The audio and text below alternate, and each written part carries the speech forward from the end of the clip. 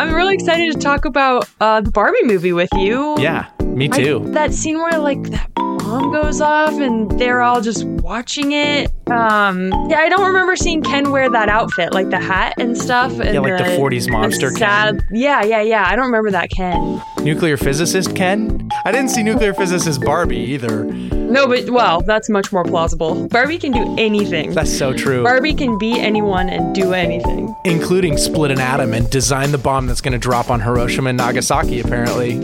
And she can not be held morally responsible for it because she's perfect and everyone wants to be her. Carlin, I think at this point I just have to say, you saw the wrong movie. And it's an easy mistake to make. You actually watched Oppenheimer. What? Obligatory joke. What a good way to... Now that we've gotten that out of the way. Yeah, good way to start a podcast. No, I won't let you do just one appendectomy. But I'm a man. But not a doctor. Can I talk to a doctor? You are talking to a doctor. And I need a clicky pen? No. A sharp thing? No. There he is. Doctor! Somebody get security.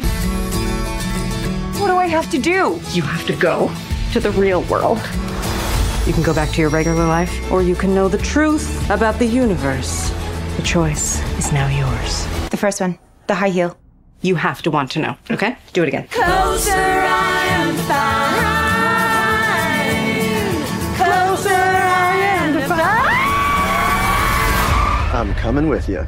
What'd you think? Did you like it? Yeah, Carlin, with caveats, which we'll definitely get to later, I just want to say, on the whole, I really enjoyed this movie. I'm man enough to admit I was laughing really hard the whole time. Yeah. I thought it was very clever. I loved it. It was a really fun time. It was delightful, wasn't it? I liked the first half better than the second half. I love how they introduce all the world building of, like, how does Barbie Land interact with the real world? The songs, the dance numbers, even the Kens dancing at the end. The Ken dance number took me completely by surprise. My movie-going experience was full of girls and moms wearing pink. But there was a good number of dudes there also wearing pink, and I loved to see it. I thought it was so fun. It's like everybody was so invested and involved. Like everyone was having a great time. It's like we were all in on this joke together. I haven't seen this many people in movie theaters recently, and it brings joy to my spirit. Bring them back. Come on, movie theaters, don't die. No, they won't. If Tom Cruise has anything to say about it, they won't. Right, or Greta Gerwig. You know who I loved in this movie, Carlin? Kate McKinnon, aka Crazy Barbie. Crazy Barbie! You make them crazy by playing with them too hard. That was hilarious. Everything she said was so funny. I really liked the tone that they captured, that Barbie is so wholesome and lovely and thoughtful. And that there's like that moment where she's out in the real world and Ken's kind of running around like being silly and like finding out about the patriarchy. And she just sits on the bench and she's like, I just need to think for a minute. And she has this kind of stillness about her that I just found really likable and really lovable. And I'm like, she's a good role model. Yeah. So I liked that. What did you like? I felt the same way. And just, having two sisters and a mom around the house. You guys didn't play with Barbie that much, but I think this just captured almost like a half-forgotten sort of impression I have of just how little girls imagine the world when they play, right? Like before all the crap enters, there's just like a wholesomeness. And this movie felt like it was from that sort of imagination. I don't even know, like all the jokes, just the way that Ken is like utterly superfluous. That's part of the wholesomeness of Barbie, because like who gives a crap about Ken? But that's the perspective of like pre-adolescent little girls playing Barbie. So I wasn't a Barbie girl. I liked Polly Pockets, but mostly I just wanted to do animals. I wanted Beanie Babies and I wanted to play pretend in my imagination. So I was never attracted to Barbies. So I think there's a piece of that I don't quite understand for little girls who are like really into fashion or makeup or whatever. And I'd love to know what that would have been like for them. For me, I wanted adventure as a little kid. And my games would end up taking more like dramatic turns. Right. Like coming of age ceremonies, trial by fire, like lots of death and suffering. You and your best friend Hannah would invent these stories that were like so dramatic and so intricate and so like emotionally I don't even know. Like you guys would just go and play for hours. Oh, like yeah. We would savor the most dramatic moment and then play it again. Like, we wanted to be orphans. You never want to have parents in your game because parents kind of ruin your adventure in Playworld. So we would always have to be orphans, but we're like, well, we should play out like what happened to our parents. And in one story and you can ask Hannah about this, we both remember it vividly. In one story, our dad had murdered our mom. Oh my gosh. Don't ask me where I got this. I had 2 loving parents. He pushed her into a shark tank and then fell in himself or something else horrendous. And that's why we were orphaned. But I think that is fundamental to how girls play and to how all kids play. Like, kids play is them working out, what they experience in the world and working out human emotion. And they play out things that are other than them just to kind of get their mind around it, to like figure things out and learn about the world. But I just really didn't care about fashion and dressing up and Barbies. I wanted it to be much more fantastical, but also dramatic, complex. What did you think of that opening scene where the little girls, it's like prehistoric girls, and they're all just playing with baby dolls, and then a ginormous Barbie shows up? So, yeah, man, my mind went so many different places. I mean, I appreciate the humor of it. I think one thing they were getting at is second wave feminism. So first wave feminism, you think of the suffragettes in the 1800s wearing their Victorian outfits, like votes for women, right? And they were like, we're the civilized sex. You need our votes to civilize this country, you know? And as a big result of what they did, at least in America, was prohibition, right? They ushered in, like, we're just going to ban liquor. Like, see the power women can have when you bring us to the table. We're going to create this great society because women have the vote now. So those were tied together. Our daughters will adore us. And then second wave feminism kind of started in the 60s and continued on through the 80s. And as I understand it, it was more women sort of rejecting being locked into just the traditional role of wife and mother. Mm-hmm. And this came after World War II, where, because a lot of men were gone overseas fighting, women had to step up and do traditionally male jobs. But then all these men came home and the women were like, kind of like back, like, wait a minute, we kind of like had a thing going, Like, we were doing okay. And at the same time, this is something you mentioned when we were having this conversation back in Colorado. This is also the advent of all these labor-saving devices. So if you were like a wife out on the frontier and it was you and your husband and your 5 kids, if you didn't wash the clothes, your family would die and you had to wash them by hand. And if you didn't like butcher the chickens and gather the eggs and milk the cows, who was going to do it? No one. Your husband had to be out in the field doing hard manual labor, and you had to be maintaining your household. He needed you needed you, your children needed you. But in the 60s, you have a laundry machine, you have cars, there's so much more time on your hands, and that changed the role of women. Right. Like, there was no time in the frontier to be lounging with cat-eye glasses in the 1960s glamour pool in Las Vegas. Right. That's very much a 20th century version of things. We picked up, in my opinion, some pretty weird views of what women are supposed to do all day in that decade too. Like, just the idleness of the 50s housewife is something unknown to the rest of human history. Right. Like, just sit here and look pretty. Like, I heard Jordan Peterson, very interestingly enough, because he's kind of ridiculed as not being very pro-feminist. But he said he was referring to women in developing countries who don't have access to electricity. And he says, like, half of the world's brain power is being held up washing the dishes. He's like, what a travesty. That women are contributing members to society, but because some women don't have electricity, they actually don't have the energy or the time to devote their minds to developing science or developing mathematics or arts the way that men sometimes have the luxury to do. Right. How about we press into some of the themes and just explore like what this movie is trying to say about gender in its own way.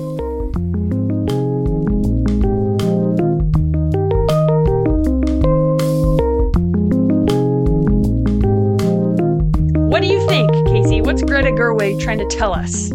You put forward an amazing question that I think I just want to ask you to lead off with. And it's simple. What is Barbie saying about what it means to be a woman? And that could be a big answer with many facets, but I think you asked it really well. So My best guess is all of the Barbies in Barbie Land have this super fun, safe, empowering female thing going on. And it's just charming and lovely. And they naively but well intentionedly believe that they've solved all the problems of feminism. And then Barbie comes to the real world and learns that, it's a little more complicated than she thought. So I kind of think that the main thrust of the movie is talking about how do you hold the tension of being ordinary or having flaws like cellulite and flat feet in tension with this other very compelling image of what femininity should be. Like, I think we all love the Barbie world and we all want to believe that women are capable of anything. The culture that this movie's talking to pretty much agrees with the Barbie mindset of that women are capable of achieving their dreams. But then I think this movie's trying to say, like, that's a lot of pressure to put on a girl. And sometimes it's okay for Barbie to have like existential dread. And then it's summed up in that big speech at the end that I think the movie itself, I think, is pointing to that big monologue that Gloria gives to the Barbies.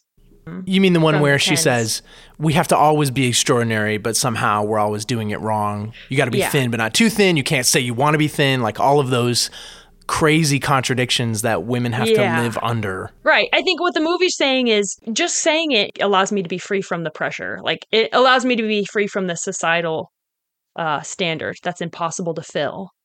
So maybe that's what the movie is doing. Like, let's call it out and say how difficult it is to be a woman and all these contradictions of society. And then we can move forward with the permission, as if you need it, quote unquote, because you shouldn't need permission to just be a woman. But I think it's catching this feeling amongst women in society, that this going around, this feeling that for some reason I need permission to be everything that I am because the standard is impossible. Why do you think the movie thinks the standard is impossible? Well, I mean, that's just what's going around. And a lot of people I talk to believe that there is this impossible standard for a woman to live up to. And I think it resonated. Like, there was a big applause in the theater after that speech. It was like everyone was like waiting for it to be said, you know? And they're like, finally, someone's willing to say this. So, yeah, what do you think? I mean, it seems like the movie points directly at men in a lot of ways. So like in Barbie world, there's the tension of this is an ideal and no one can possibly live up to it. Like, it's an idea. Ideas don't get cellulite. You know, real women do. And so there's that tension of what do we do with this ideal that we have that is good and wholesome, right? And fun. Right. And then the movie also then looks at the real world where things are so messed up. It's like exactly the opposite of Barbie world. Like, I think as a man, it both hurts and is probably good to see the scenes where she's getting catcalled from like every single direction.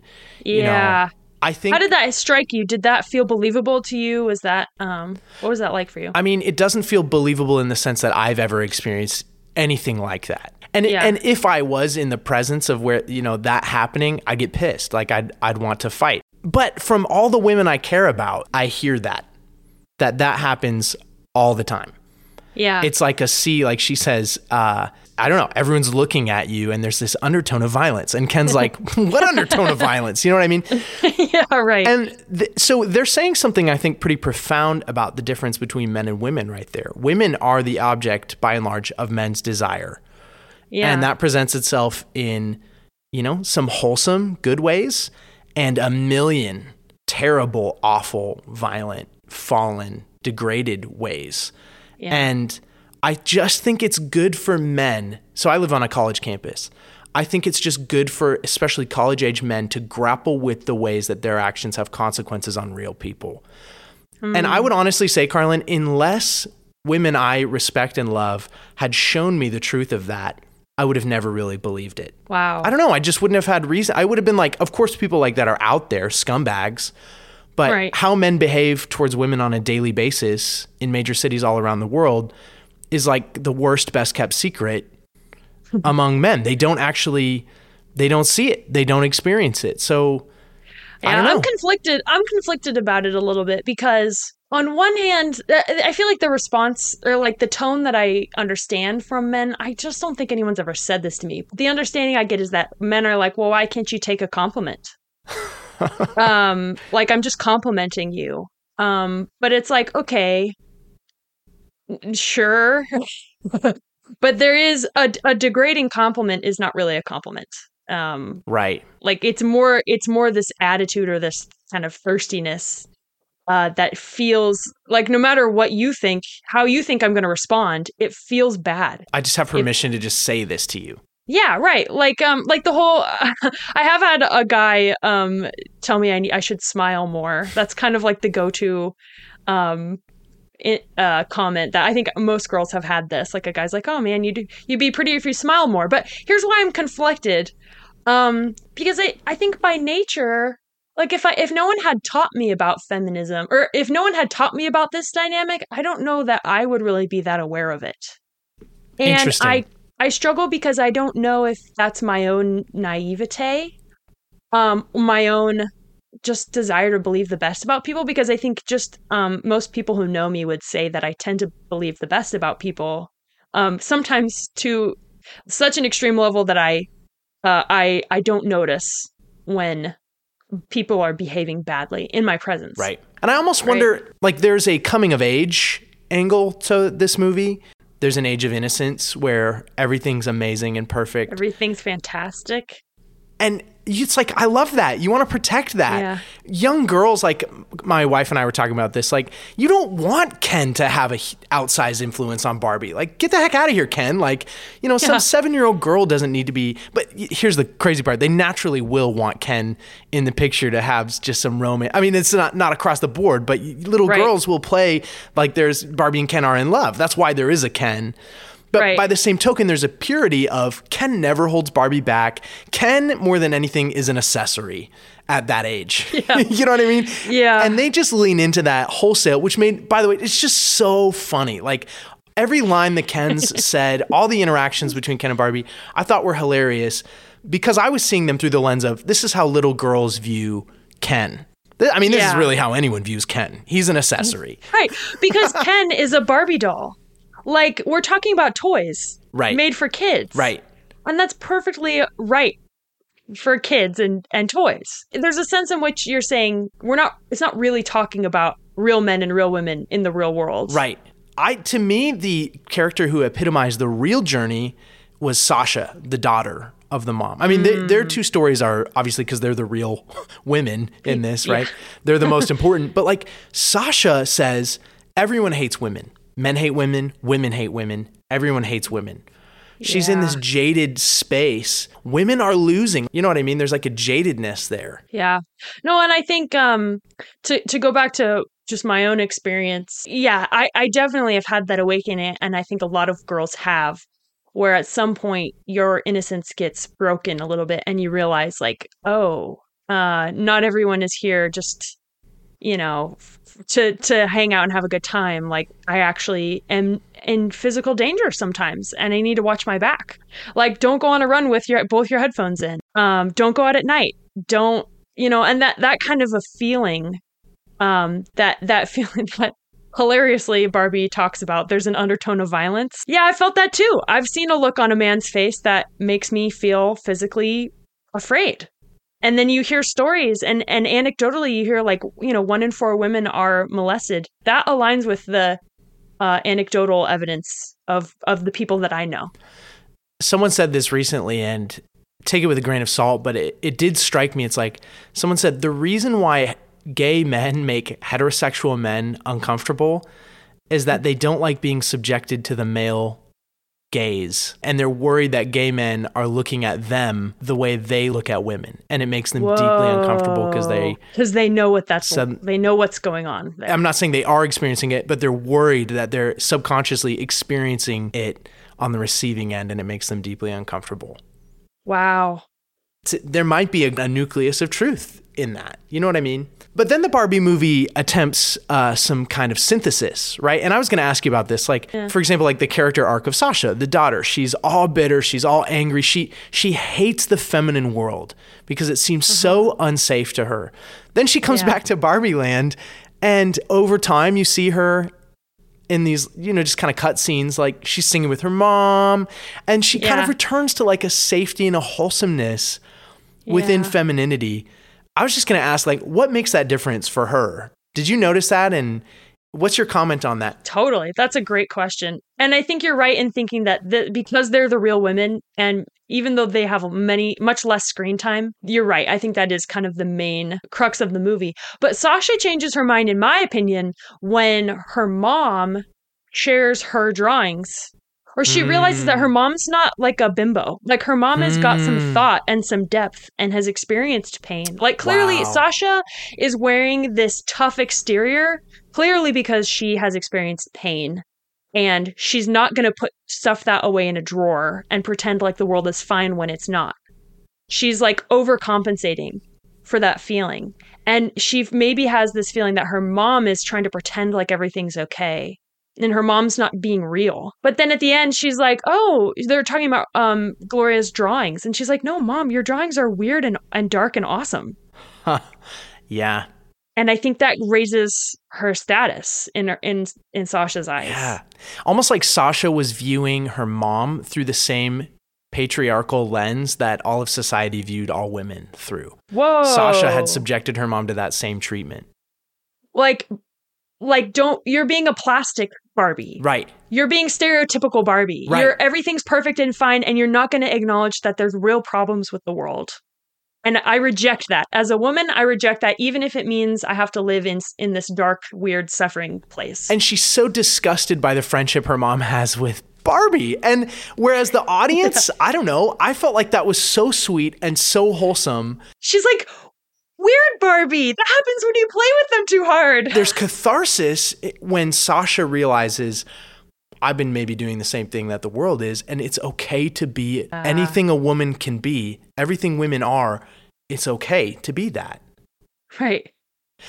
Right. And so I was even going to ask, like, how does Barbie resolve the pain of the real world versus the fantasy world where everything's perfect? And their solution is be yourself. And tell me if you saw this too. Like at the very end, Barbie's talking with Ruth Handler, and she's like, I want to be a real person. And Ruth is like, I can't let you do that in good conscience without showing you what it's going to be. And then we get this montage of all these real world women. Mm-hmm. So actually pretty moving. And then the very last thing Barbie says, other than the last cutscene, the joke about going to the gynecologist, the last serious line we get from her is yes. She just says yes.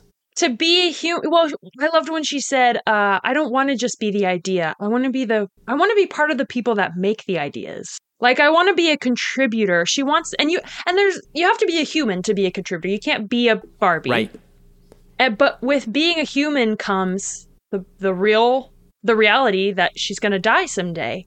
And at the beginning, that's her inciting fear. Right. Is these thoughts of death that terrify her. And she's like, I'll take the high heel. Like, I don't want to know. But by the end, she thoughtfully decides, I think it's worth it. To be a contributor to the world is going to cost me my perfection. It's going to cost me my youth and my beauty. But it's better to be real. And that, to me, here's another thing I loved about Barbie is that's consistent with her character, because remember when she's sitting on the bench next to that old lady and she just turns and goes, "You're beautiful." Oh, man. Like, Barbie sees people for who they are and celebrates them, wrinkles and all. And that is a truly lovely feminine expression. That is so true. And like, again, our cards are already out on the table. I mean, like, in some ways, I'm a gender realist. Like, I think men and women are different by design. But there's a way that women do that is different than the way that men do that. And we all have been the recipients of that kind of love if you had a mother who loved you well. Yeah. You know what I mean? Women bring that. Unconditional love.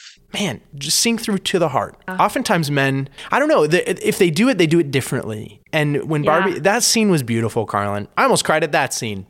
But I didn't. It was a great scene. Had to hold it together because I was wearing my pink swim trunks and my Hawaiian shirt, and I was already eating some ice cream in the theater. So, it's like I couldn't afford to go any farther down that road. So did I cry? No. You'll never catch me crying. I would've. Can we talk about what does Barbie say about men? Because I think this is a whole different side of this movie, and it's maybe not as important. No, thank God, as what it's saying about women.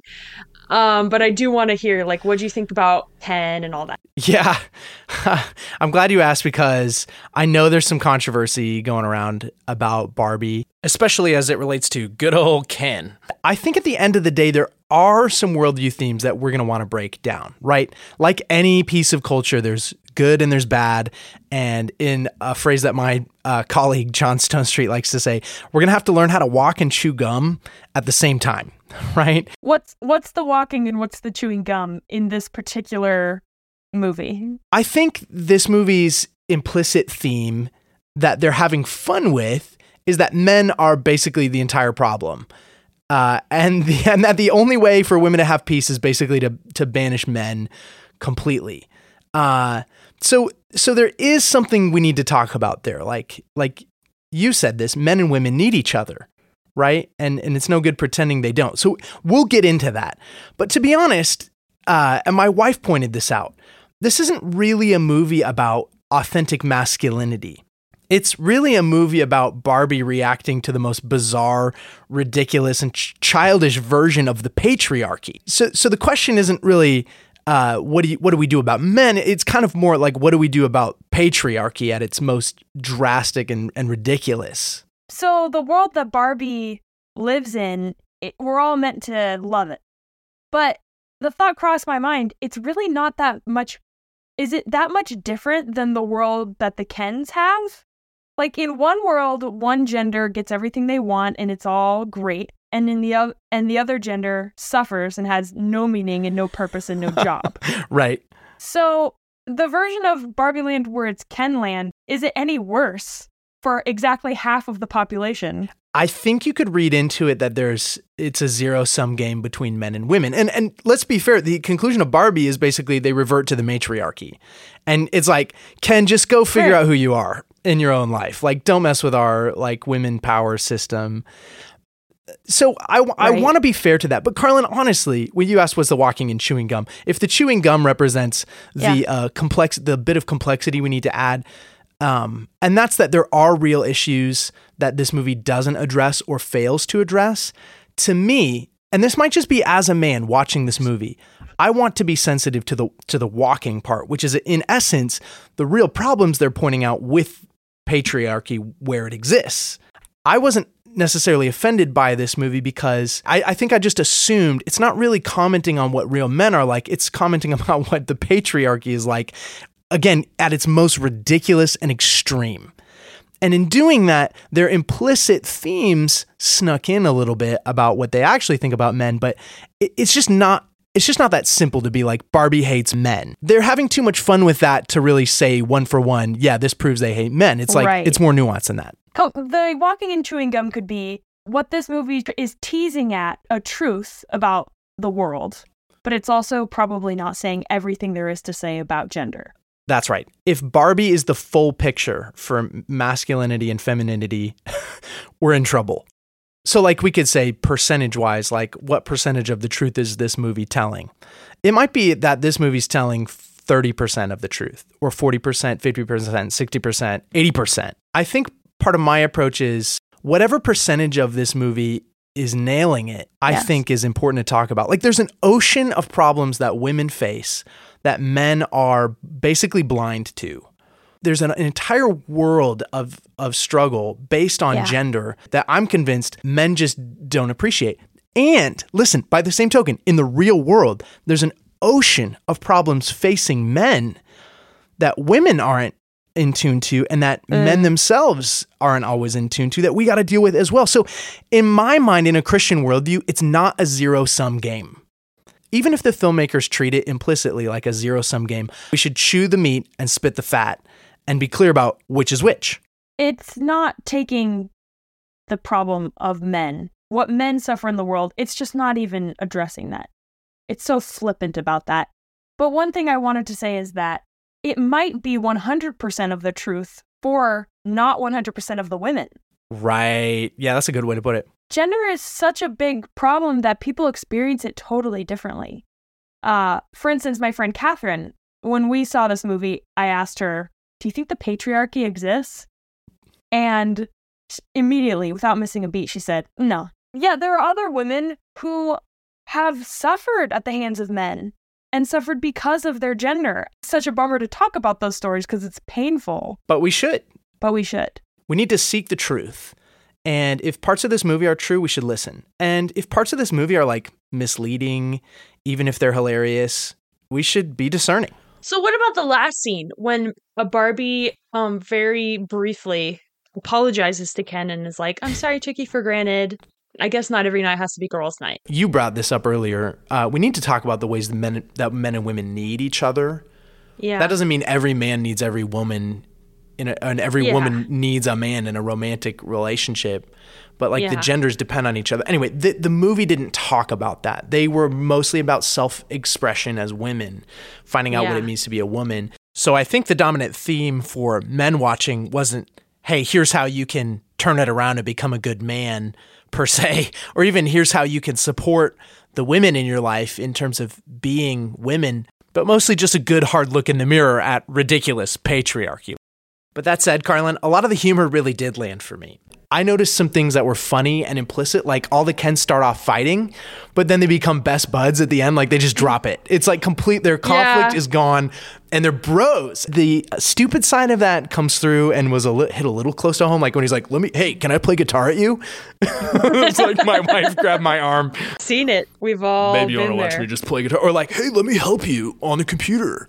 And his like Mojo Dojo Casa house, like hilarious, because I would love a Mojo Dojo Casa house. You know what I memean? With slow motion horses running around on the TV screens. I know some people will disagree with me, and that's fine. But I feel like there's enough space for men to, because men have real needs that aren't being met by society as well. Are they equal? Do they overshadow women's needs? They shouldn't, right? We should have 100% space to deal with each of these struggles and listen to them fully. It's not a zero-sum game. You know what I mean? Yeah. So when I say that men kind of need camaraderie and they need other men to respect them as men, that's a deeply developmental side of young boys' character transitioning into being a good man, right? Yeah. I can just confidently say this movie just wasn't even trying to grapple with that, and that's fine. I heard Louise Perry, my new hero, say this observation on going back to mansplaining things. And she said, I think a lot of women don't realize that that's how men talk to each other as well. Yeah, totally. Like it's not by necessity a gender thing. It could just be that men speak that way to each other. They speak that way to everyone, and women are just much more in tune with like, oh, I don't want you to think I don't think you can do this. But that's not really a male instinct necessarily. To think that. With my two buddies who I lived with before I got married, we had a love language we called insults of affection. You know what I mean? So just like, hey, good morning, bro. You look like you fell out of the ugly tree and hit every branch on the way down. Like, oh yeah, well, I could smell you before you came downstairs. Why don't you take a shower, you dirty hippie? You know, it's like, and that's how we knew we loved each other. So anyway, I have some girlfriends that do that, and that's great for them. But I think on the whole, that would not really fly so much. Men and women are different. What can we say? So all that to say, like, what did it say about men? I don't know. It's there to represent the struggles that men sometimes do impose on women in the real world. No, I totally agree with you. And I could sense, I'm sure people will, like you said, read into it more, but I like that stance better. It feels more accurate to the film, and it kind of just breathes a fresh air on it. Carlin, one last question I wanted to ask on our themes. Go. Is Barbie a force for good or evil? Yeah, I mean, I think Barbie got kind of hated for a while. Like clearly Barbie's like, I don't know all the history, but wildly popular toy for generations. But I feel like there's this intuition of Barbie haters. And I think I probably participated this when I was like in middle school and high school. I'm like, who wants to play with a Barbie?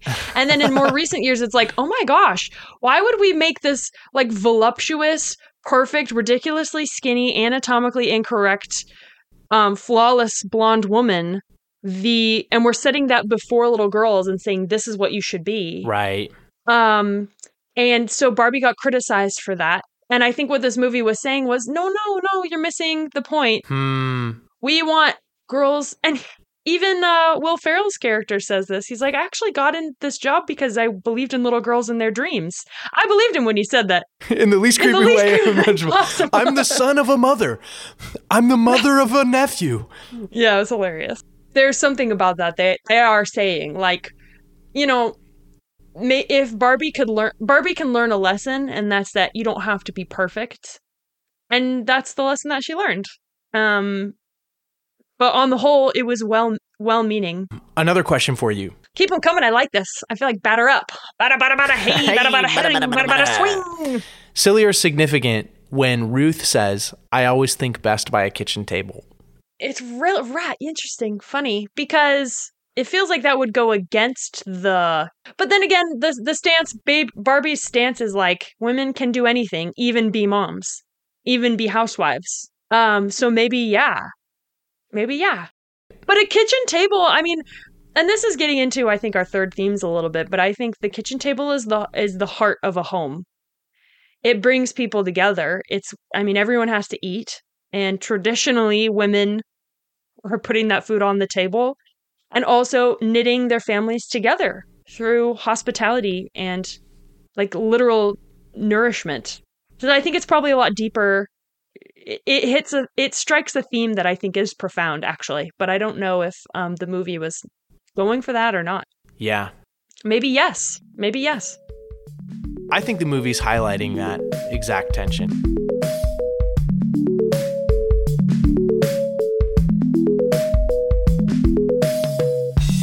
So, okay, let's get to our themes. How about you want to get to our themes? Okay. So, Carlin, we've asked what Barbie is saying about what it means to be a woman. What does a Christian worldview say about what it means to be a woman? The Christian worldview is very honoring towards women, actually, which I feel like some listeners might be like, what? Because a lot of times we read verses in the Bible that will make you pause and wonder, like, what is this saying? And we don't not necessarily get into all of those here. But the overall message that Christianity has is that men and women are created equal before God. They have different functions and different roles, but they have equal spiritual status and equal access to God because they're made in God's image. That's where I would start. What would you say? I think that is the crucial starting point for what Christianity adds to the world. And even as you're talking, it strikes me, we are swimming in, as Tom Holland likes to point out often, the guy he wrote a book called Dominion. His point is we're living in a Christian world. Even the God our atheists don't believe in is the God of Christianity. And we have structured nearly every part of our society on the basis of a Judeo-Christian worldview, starting with the radical commitment to the idea that all people are equal in the sight of God and have equal worth and dignity. If you had a time machine, for example, and you went back to the Aztecs and you said, hey, men and women are equal, they would have laughed in your face.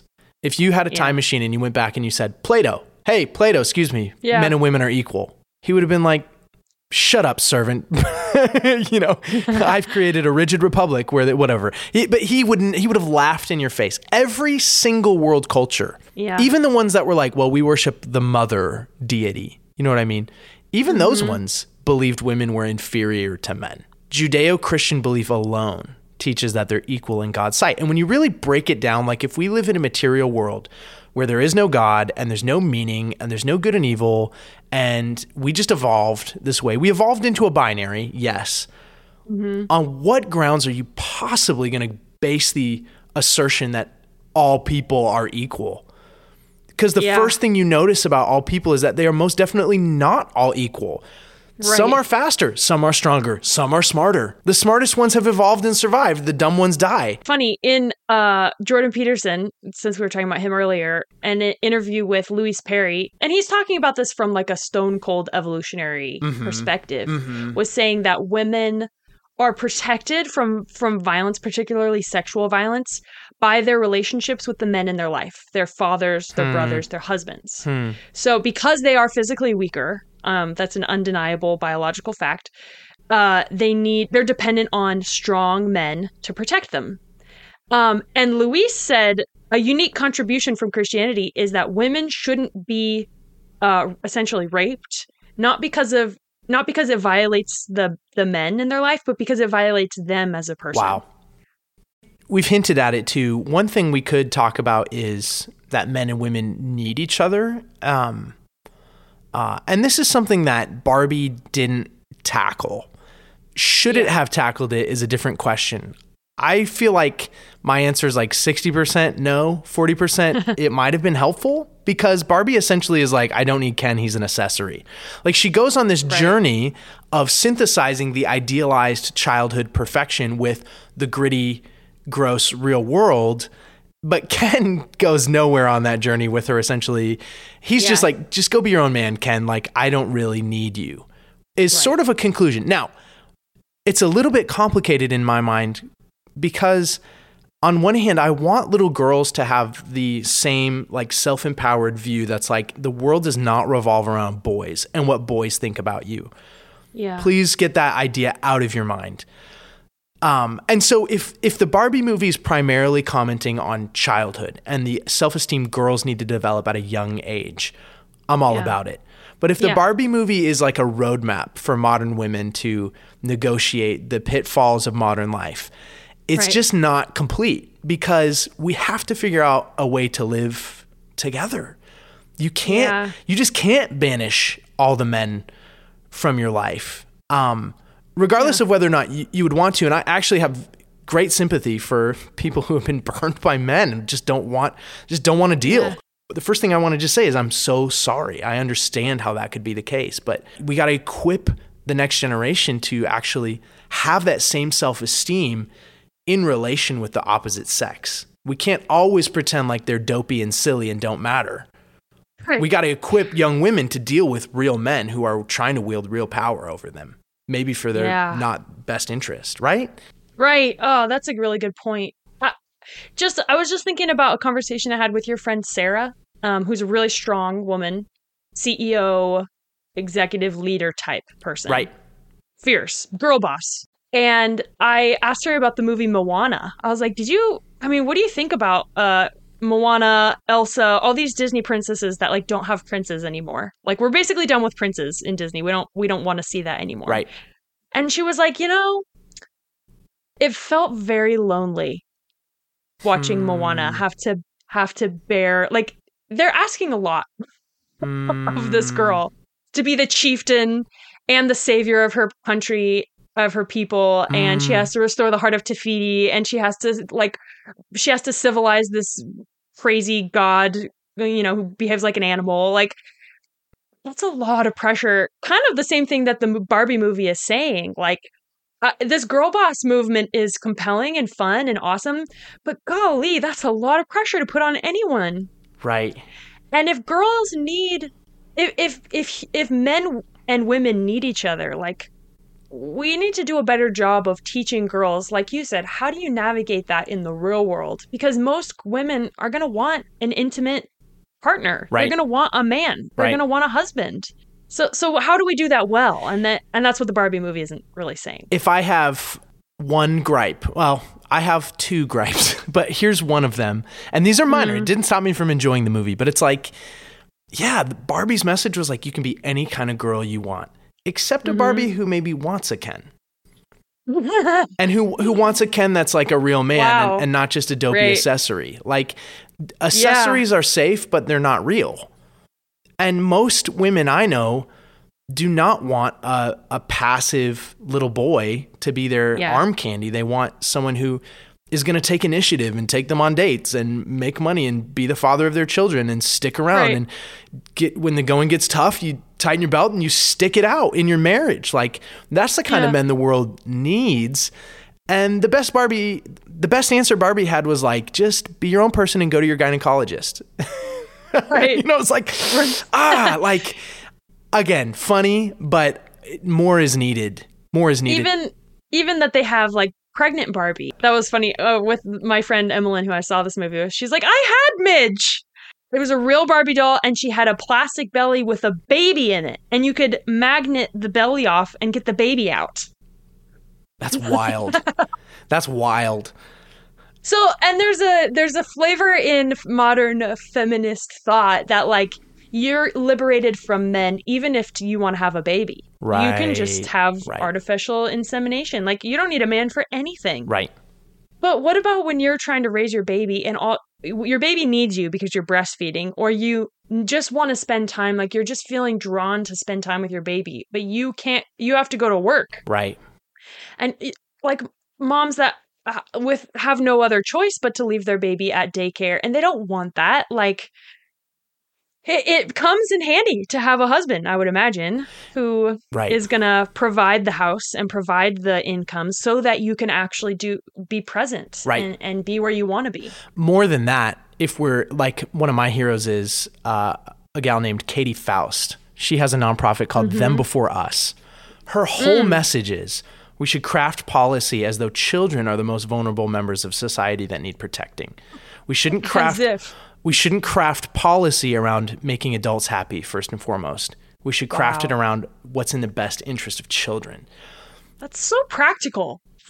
It's such a simple thing, but it turns so much on its head. It's like, because the truth is kids need moms and dads to pour into their development. Let's just focus on little girls for a second. Obviously, little boys need that in huge ways, but little girls need a dad in the picture too. A safe, non-sexual male who's big and strong and nurturing and caring, who values her mind and her intellect, who's calling her up, who teaches her how to maybe play sports, maybe carry herself into a business meeting. Like little girls need that to develop completely as women. But the most intrinsic, deepest need that little girls have is to actually satisfy that need for male affirmation. That's just, to be honest, I think hardwired in. What's the most important thing to a little boy? Well, at a certain age, the affirmation of his father. What's the most important thing to a little girl at a certain age? It's the affirmation of the father. The mother's love is taken for granted. And that's one of the reasons why Mother's Day is criminally underrated still.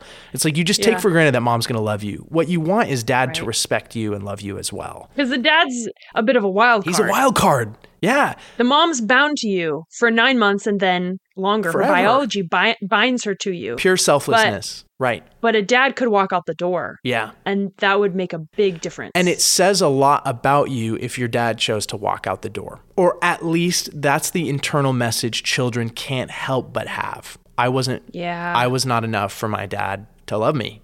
I don't have what it takes. And so, my goodness, if we want to build strong women, we need dads in the picture who are doing more than like memorizing Duolingo on the couch getting one thing. Again, was that hilarious? Yes. It's just not the full picture. As long as we're clear on that, I can laugh and totally enjoy this movie. You know what I mean? Yeah, right. And on that, there's a note of that where he's absent. He's not important to the story. But then he's like trying to speak Spanish, presumably because his wife speaks Spanish. It's kind of sweet. Yeah, it strikes me that the Ken, no real woman would want to be with a Ken. And the Ken version of the world just sucks. I don't know. Seem kind of awesome to me. Horses. Horses are just man extenders. We made Mount Rushmore out of horses. It kind of seems awesome. I don't know. But like, of course, Barbie's not interested in Ken. And, but yeah, like maybe that's because she's a kid. She's a girl doll, and that's fine. Carlin, one thing I just didn't want to leave this podcast without saying is you need 4-chapter Christianity to deal with the world as it relates to gender. 4-chapter Christianity. So I can just break that down. Most people would just get 2-chapter Christianity. You're a sinner and you're in need of a savior. Right? Those chapters are good and true. They're the heartbeat of this thing. But 4-chapter Christianity tells the story of the whole world first, and it grounds you in context. And to be honest, it helps us answer all these social issues that most Christians, to be honest, are pretty befuddled by. They have a general intuition about the way Scripture speaks to these things, but they haven't thought about it seriously, and it's because they have a 2-chapter Christianity. And the 4 chapters are creation, fall, redemption, and restoration. So, for example, we need to understand creation so that we can understand the ways that men and women were designed with differences in mind. If we don't have that, we're going to chalk everything up to the patriarchy, and we're going to actually victimize women who maybe just want to be a wife and a mom. You know what I mean? Like, we're going to be like, you're falling for the patriarchy, you sucker. You know, it's like, well, no, there is some design function there. Like, is it meant to be a trap? No, but it's like you're hardwired. So it's not unnatural for you to want that, to want a permanent relationship with a man who cares for you. Like, men and women are built to desire that in each other. There's also so many incredible things we can draw from the creation of women. For example, when God says, it's not good for the man to be alone, I'll create a helper suitable for him, right? You've brought this up before. That word helper means is from Ezer, the Hebrew word Ezer. And there's other verses in scripture where it says, God is my help, my refuge in time of need. It's not a wimpy, passive, like, here's your, you know. It's not like Hamburger Helper. Yeah, it's not Hamburger Helper. It's not a maid outfit, you know, delivering milk and cookies to the pool. Right. With it's the bros. like it's a descriptive word that God uses for himself sometimes. So we can intuit from that it is not a dismissive or diminished role. Right. Where do you run to in times of crisis? You run to the fortress. You call upon your helper. And I'll just speak from my own marriage. My wife is that for me in so many ways. She is a strong helper. When I break down, there's only one person I want to be with, and it's my wife. She's got my back. She protects me in those moments. Yeah. It's not unmasculine to say that. It's actually just a design function of women. And most men, if they're being honest, want it so badly. They want someone to listen to their hearts and protect them. Yeah. No, and in the creation story, God takes Eve from the side of Adam, not from the foot, not from the head, from the side. And I think that says something too. Like, different for sure, but there's this companionship. Like, they're coming to solve the same problems and they're coming at it as equals. Yeah. Just going on a few chapters later in Genesis, and this is so much of our theology about gender comes from Genesis because it's so foundational. I mean, so much of our theology about everything comes from Genesis because the themes of Genesis are literally echoed throughout the rest of Scripture. It's a microcosm of the rest of the Bible. Right. I've had a paradigm shift kind of recently as I've been listening to Bible teachers that would say, you know, the verse that says that a woman's desire shall be for her husband, but he will rule over her. Right. I don't think this was intended, but I kind of grew up just thinking like, oh, this is part of the curse. That God does pronounce a curse on the man, the woman, and the snake for their sin. But recently I've had someone challenge that and say, no, this is a descriptive, not prescriptive word from God. Right. Huh. He's not cursing women to be subservient to men. He's describing how, since the relationship is now skewed because of sin, this is how it's going to look. For the rest of, until redemption, this is how the fall is going to work itself out. Well, right. And I was going to say that's that second chapter. It's not just creation that we need to focus on. If you stop there, you're going to be like, well, men and women are different. Men are bigger, therefore they should do X, Y, Z, all these things. And women shouldn't. Women should stay at home, blah, blah, blah. But if you get into fall, you realize the ways that men throughout human history then, like you're saying, have continually stiff-armed women, shoved them out of the way, brutalized them. Like, when society breaks down, the people who suffer the most are women and children. Yeah. There's a power differential that's designed for good, but which the fall has distorted into a nightmare. And when women sense that they are the primary victims when things go bad in society, that's not an accident. I actually just believe because men have more power, they also have more responsibility and they take more blame. And women suffer more when things go skewy in society. Yeah, it's undeniable. Right. One of the first instances of the fall is when a dude named Lamech, in Genesis chapter 4, it says, Lamech married two women, one Ada and the other Zillah. And Lamech sings a little song at his wives. He says, Ada and Zillah, listen to me. Wives of Lamech, hear my words. I have killed a man for wounding me, a young man for injuring me. If Cain is avenged 7 times, then Lamech 77 times. If you want a blueprint for toxic masculinity, it's Lamech, right? Like, dude said, and what we don't know is he saying this to his wives and they're like, yeah, that's our guy, you know? Or is he saying this like, watch your step? Oh, don't you injure my pride because I'll kill ya.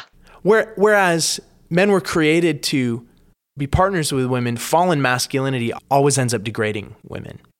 Yeah. But then you have redemption, right? And this is what we hinted at this at the beginning. Jesus flips the script. Well, more scripture than Jesus. The prophets, the prophecies, like the godly people through history have flipped the script. But if you want to know what God is like, we look to Jesus. And what does Jesus do when it comes to women? In every opportunity, every time he interacts with them, he dignifies them. He affirms their innate worth. One of my favorite stories is Mary and Martha.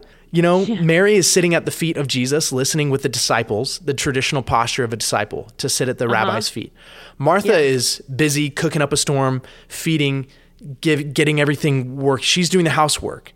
And Martha's upset at Mary. She's like, teacher, have Mary come help me in the kitchen. And Jesus says, Martha, Martha, you're worried about many things. Few are required. In fact, only one. Mary has chosen what is better, and it will not be taken away from her. Oh. If you understand that in a first century context, it is groundbreaking. Like what Jesus does there should blow everybody's minds. Yeah. It was so countercultural. I love how they depict that in the Chosen series. How the girls are they haven't been taught to read. And the men know the Torah because they were raised good Jewish boys. And it's easy for them. But the women have never been taught to read. And so Jesus gives them time. Like, he's like, please spend time studying, like learn how to read and then read scripture. And they like are blessed by him to study. Yeah. Women formed the backbone of the early church. They were the benefactors. They were oftentimes, there were women who prophesied. They were the backbone of the early church. Now, for Christians listening, you will know the scriptures in your Bible that show the ways men and women have different roles in ministry. That's a debate that goes on in the church. Like, should pastors, for example, be women? We're not here to tackle that. But it's like either way, what we can say is Christianity was revolutionary and should be revolutionary for women because the message to men is clear here. Yeah. Your role, if you want to be like your king who you say you follow, your role is to boost and lift up and dignify the women around you. Yeah. Elevating their voices, protecting their expression as an equal partner. Jesus came to reverse the curse. So we reverse the curse. If you are a man and you are not listening and you're like shoving aside the women in your life and you don't treat their opinions as equally important, you're not doing what Jesus did. You're living into the curse, not necessarily the creation mandate. And that is such a huge distinction. I'll preach. And then we have restoration. At the end of time, God's going to make it all good again. And men and women will be as they were designed to be, equal partners with, it'll be like a Barbie world where the Kens aren't just chumps. Yeah. I think our mom did a great job imparting to me what it means to be a woman.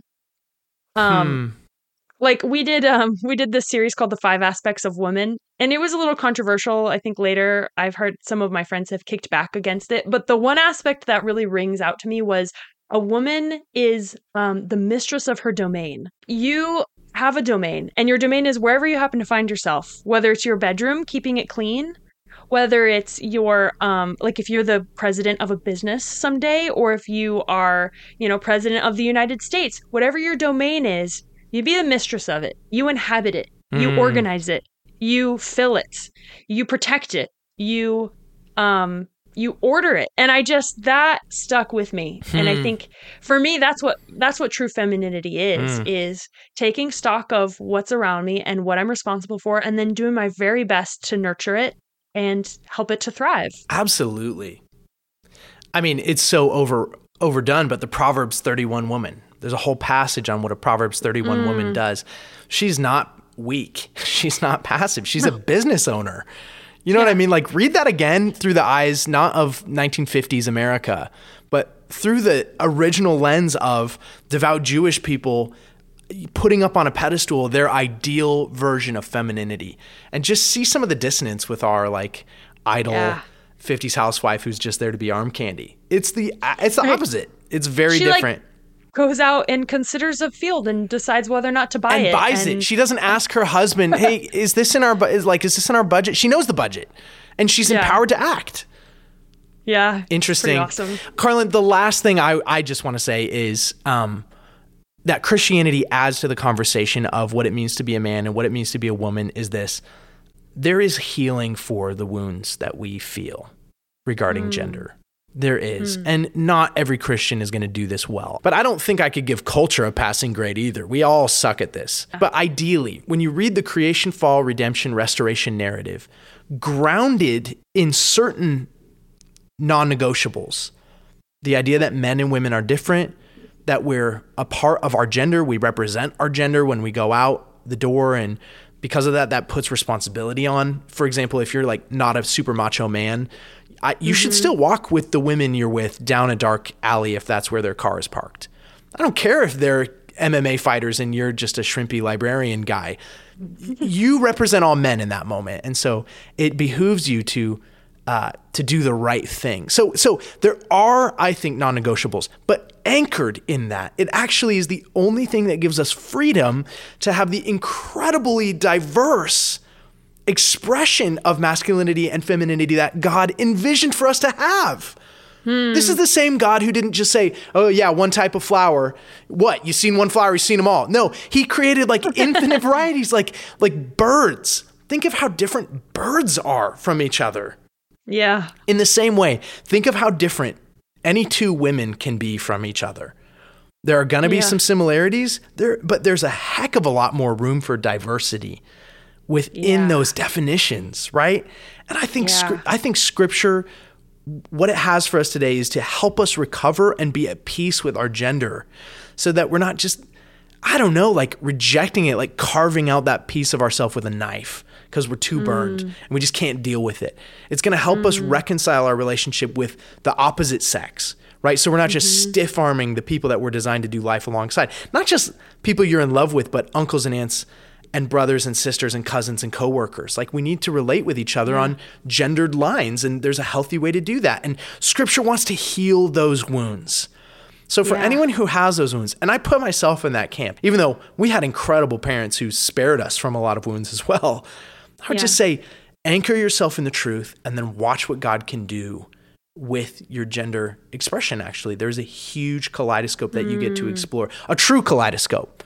Right? Our culture thinks that by abolishing the definition entirely, we'll somehow be free. But gosh, if anything, we fall into way worse stereotypes that way. We have nothing to anchor real masculinity and femininity. So then, so what do we do? Even for folks who are experimenting with transgender ideation, what they often will fall into is just what society says a man or a woman is. Yeah. And that breaks my heart. If gender is just a construct, then gender is what color you wear or how long your hair is. Right. But if gender is a spiritual truth about who you are, irrevocably linked to your biology, then however you are in the world is part of your gender. Absolutely. It doesn't matter if you use a jackhammer at work or not. Like, absolutely. You can be a masculine woman or a feminine man and not be challenged by it in the slightest. Yes. And more than that, you can also read history through that lens. And one of my least favorite trends in historiography is like just reading in all kinds of stuff about men and women who didn't conform to gender stereotypes. Like, they were probably trans. It's like, can they just be a woman? Like, I don't think they need to be a man. I don't think Joan of Arc was transgender because she fought in the French army in the Middle Ages. I don't know. Like, how little do you have to think of women to believe that? It's sad. So, Case, fun movie, huh? Fun discussion. I'm totally watching this again. Barbie or Oppenheimer? Go. Barbie, 100%. And it's just, it's because of the nudity. It's because of the sex scene, yeah. Chris Nolan lost me on that. Tough. You?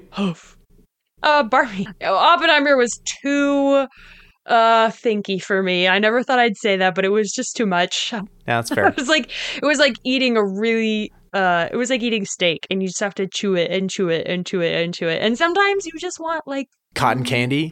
Cotton candy. If this mirror was real, you'd look amazing. You know what else, by the way, people? This is not the first Barbie movie. There's a whole canon of horrific animated Barbie movies that I think still live up to their. Goodness. They're so good. Barbie Mariposa. No, I gotta Barbie tell you, Carlin. Fairytopia. Barbie 12 Dancing Princesses.